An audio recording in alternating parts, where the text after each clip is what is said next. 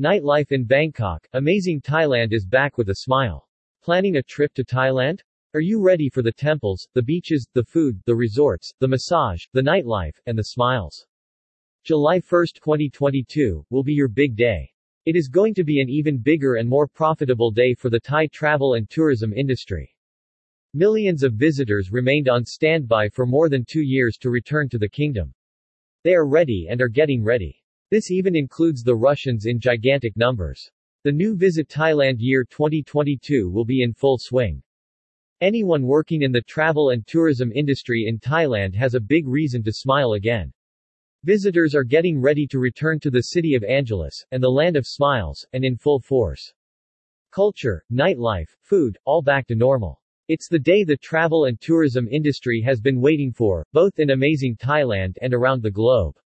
Siam's gonna be the witness to the ultimate test of cerebral fitness. This grips me more than would a muddy old river or reclining Buddha.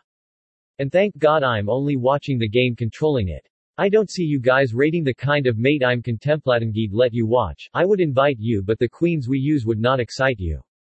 So you better go back to your bars, your temples, your massage parlors.